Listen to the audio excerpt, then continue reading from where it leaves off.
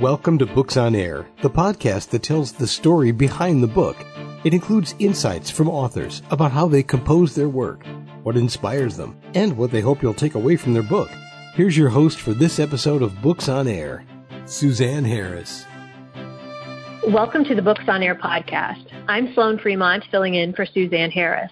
This is a podcast where listeners get the secret story behind every book. Joining me today is Tristan Michael Windermere, author of the book, Flirting with the Lavender Lane. This is a book about two men who fall in love and learn along the way that their sexual orientation is not a surefire ticket to hell. So Tristan, I want to welcome you to the Books on Air podcast. Thank you. I'm glad to be here. So let's start out by telling the audience just a little bit about yourself and what led you to write your book, Flirting with the Lavender Lane. Well, first of all, I'm from Michigan, and I was born here in Grand Rapids, raised in Cedar Springs, and over the last, I'd say probably 20, 25 years, I've had this idea for the first chapter in my mind and thought about it, but never sat down and wrote it down. Mm-hmm. And so when I lost my two businesses that I had going, I decided to sit down and write the chapter down, and from there it sprang into a book, and I wrote the book, got it published, and here we are. Yeah, so set the scene for us with your book and tell us when and where the story takes place, and maybe tell us about some of the characters. It takes place in 2010 in Aurora, Illinois. The two main characters, the two men who fall in love, are Aidan Dupree and Tyler Aaron Belmont. They are from different parts of Illinois. Tyler is from Gurnee, Illinois, and Andrew is from down farther in Illinois, down closer to the capital. They both actually have a little bit of me in them, interestingly, as I wrote them and developed them. Anything from their favorite salad to other little things in there that are similar. But those are the two main characters, and they're involved are many characters along the way that they run into. Andrew works at a full-service lounge where people can come in and pay and have sex with the waitresses and waiters if they want. So that part is definitely fictional.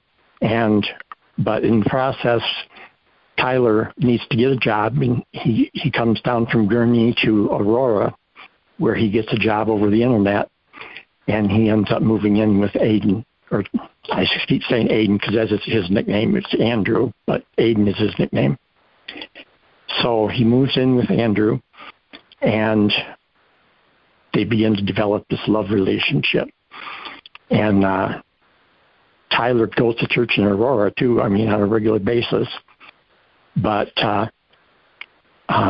there's this conflict for Tyler between his Christian beliefs and between homosexuality. Mm-hmm. And, of course, there's that conflict in society as well, as we know currently. So there's those conflicts going on around about and how people discriminate and argue and nitpick and treat each other because of the homosexual issue. Mm-hmm. Yeah, and I thought that was a very interesting point in your book. As you said, obviously relevant today too, and really the impact that religion has, and what that means when maybe someone, does something that the church doesn't necessarily agree with in all ways. How was that in your book? How was that? Does he work through it? Is that something that you've experienced that you wanted to write about, or can you tell us a little bit more about it? Well, the book is the first in a series. So this particular book doesn't resolve all issues, but it does make some points about God creating everything and everyone, including homosexuals. And it is moving toward the sharing that I have, or the idea that I have, that the church has been rejecting people they should be opening their arms to and loving, not hating. Mm-hmm. And I think over the years the church has literally developed a phobia, a hatred toward homosexuals that is wrong. And so through the book, book series, they're going to develop that idea. But the first book develops part of it and gets it started and gets the groundwork going.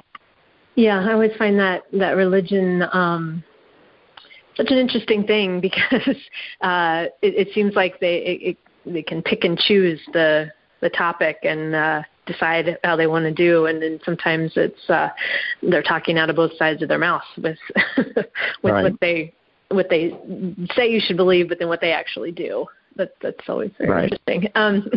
So let's get back to do you write about other struggles that the characters face in the book? Oh, yeah. Andrew has trouble at work and has some issues that come up. He almost gets gang raped.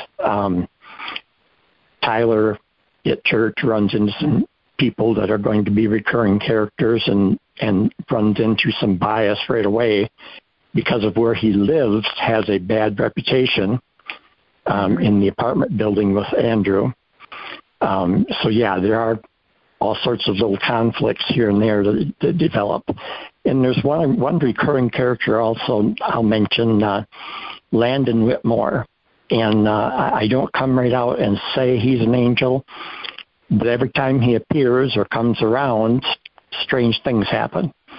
And he's talking to the two characters about the homosexual issue without judgment at this point, and trying to feel them out as to why they feel the way they do and so forth. So he helps draw the points out that they're trying to make.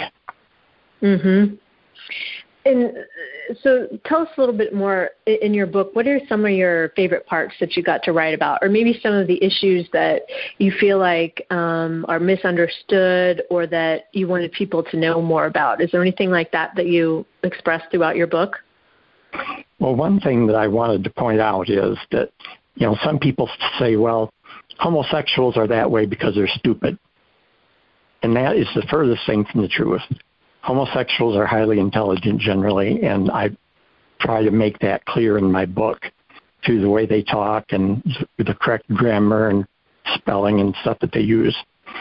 So that's one thing that I would mention. As far as a favorite scene, boy, I'd be hard-pressed. I guess I just went over one scene here today where Andrew is dancing on stage doing his strip act, and he gets falls down and then ends up getting accosted on stage by 3 unhappy clients that want him to, hire out to them so that they can have a private session, and he won't do it. And so therefore, while he's on stage dancing, they come up and attack him on stage. And so that scenes like that, there's not a lot of debate about whether homosexuality is right or wrong or whatever. Clearly, rape is wrong, whether it's homosexual or heterosexual. It does not matter. Right. And so I guess that would be one particular issue. I enjoy writing the chapters where I lay out different ideas of why homosexuality is okay biblically. But I also enjoy the times when I kind of, quote, go off script and write just from ideas that come to my mind. And so it makes it very fun for me. I spend all my free time writing generally. Yeah.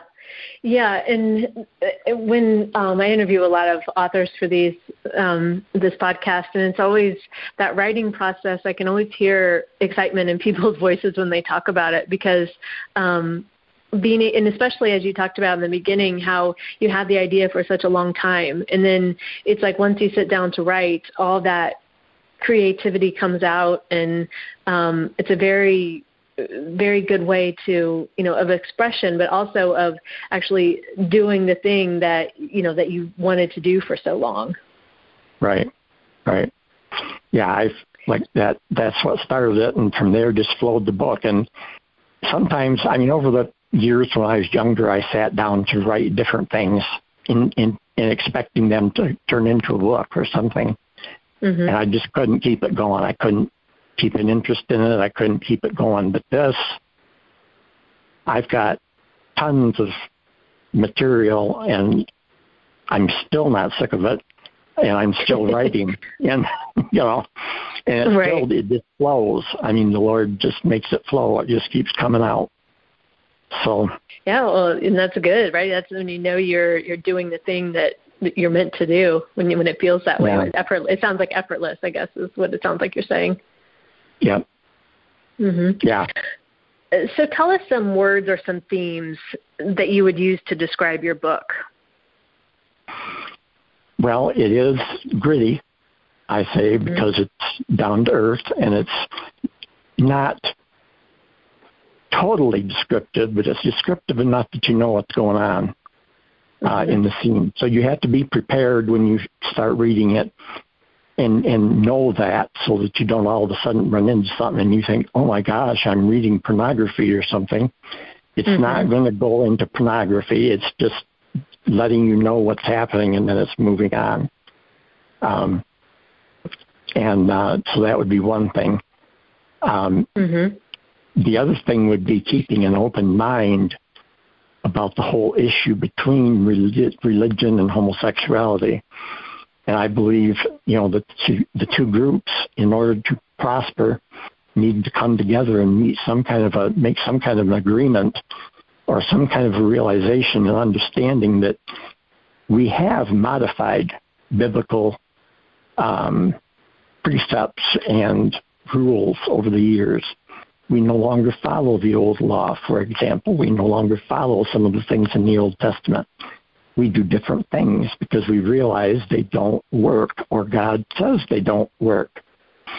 But the one thing from the Old Testament that we bring forward and hold on to is, supposedly anyway back then, being anti-gay. And I want the church to realize that when those things were written, when those passages were written that supposedly go against homosexuality, they were going against homosexuality as far as rape, having sex with children, raping soldiers after defeating them in battle, things like that were happening in the past in Roman society and in societies around Israel.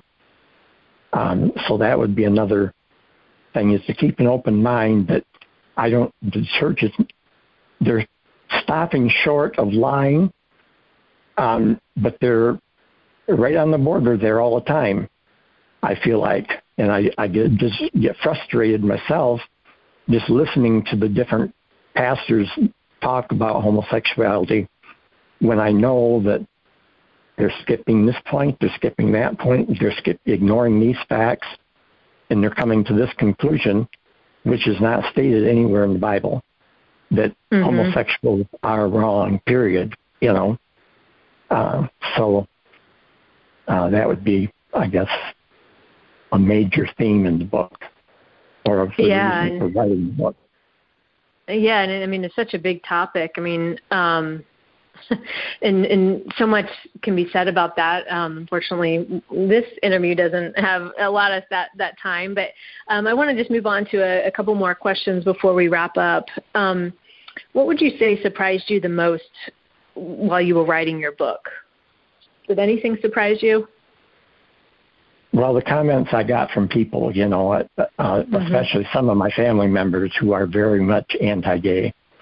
I get comments like, well, is it from the true biblical standpoint that homosexuality is wrong, and I just say whatever, and move on. I don't argue with them. But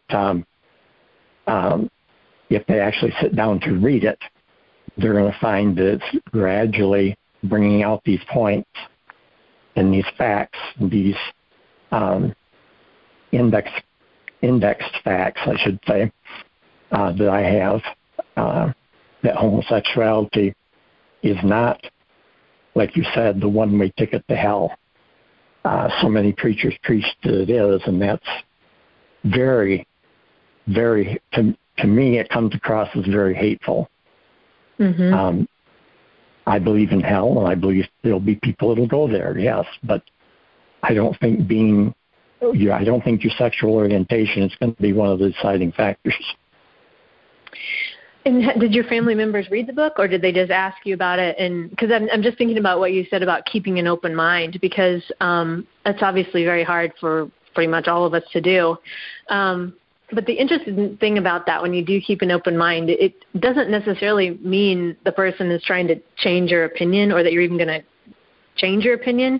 But if you're not willing to look at another side of something, I think that's something I've been thinking a lot about lately, just about how when we're unwilling to look at the other side of something, then how can we pretend that we know anything about it if we haven't done, you know what I'm saying? Like, how can, if you're just staying in your own opinion and assuming your own opinion is right, I think that's something worth considering for sure. Yeah, I agree. And, but I don't fool myself. I don't anticipate many of my family members reading it. So, well, and then that's their choice, right? They get to choose that. But like you say, pastors and other clergy that want to keep an open mind should read it and consider the points it brings out. I believe, along with their studies of the homosexuality in the Bible and so forth that they got in seminary and in college. So, that's part of keeping an open mind and keeping yourself from being so biased you're blind. Yeah, and that's an extremely important point. And Tristan, I want to thank you for joining us today. My guest has been Tristan Michael Windermere, author of the book Flirting with the Lavender Lane. And before we close out today, Tristan, what do you hope the readers learn or take away after reading your book? Well, I hope that gradually our churches will come to an understanding that homosexuality is the same as heterosexual relationships. Homosexual relationships are governed by the same rules in the Bible, and both are acceptable to God. Is my hope, but we'll see. Well, again, Tristan, I want to thank you for joining us today and being our guest, and good luck on the rest of the books in your series. Okay, thank you. You can find more about the book, Flirting with the Lavender Lane, on Amazon, and I'll link to the book in the show notes, so be sure to check that out. You've been listening to the Books on Air podcast, brought to you on webtalkradio.net. You can also hear this podcast on Spotify, iHeartRadio, Stitcher, and Apple Podcasts. I'm Sloan Fremont, and I hope you'll join us for the next episode of the Books on Air podcast. Remember, you never know who's going to be here, and you never know what we're going to talk about. Thank you so much for listening.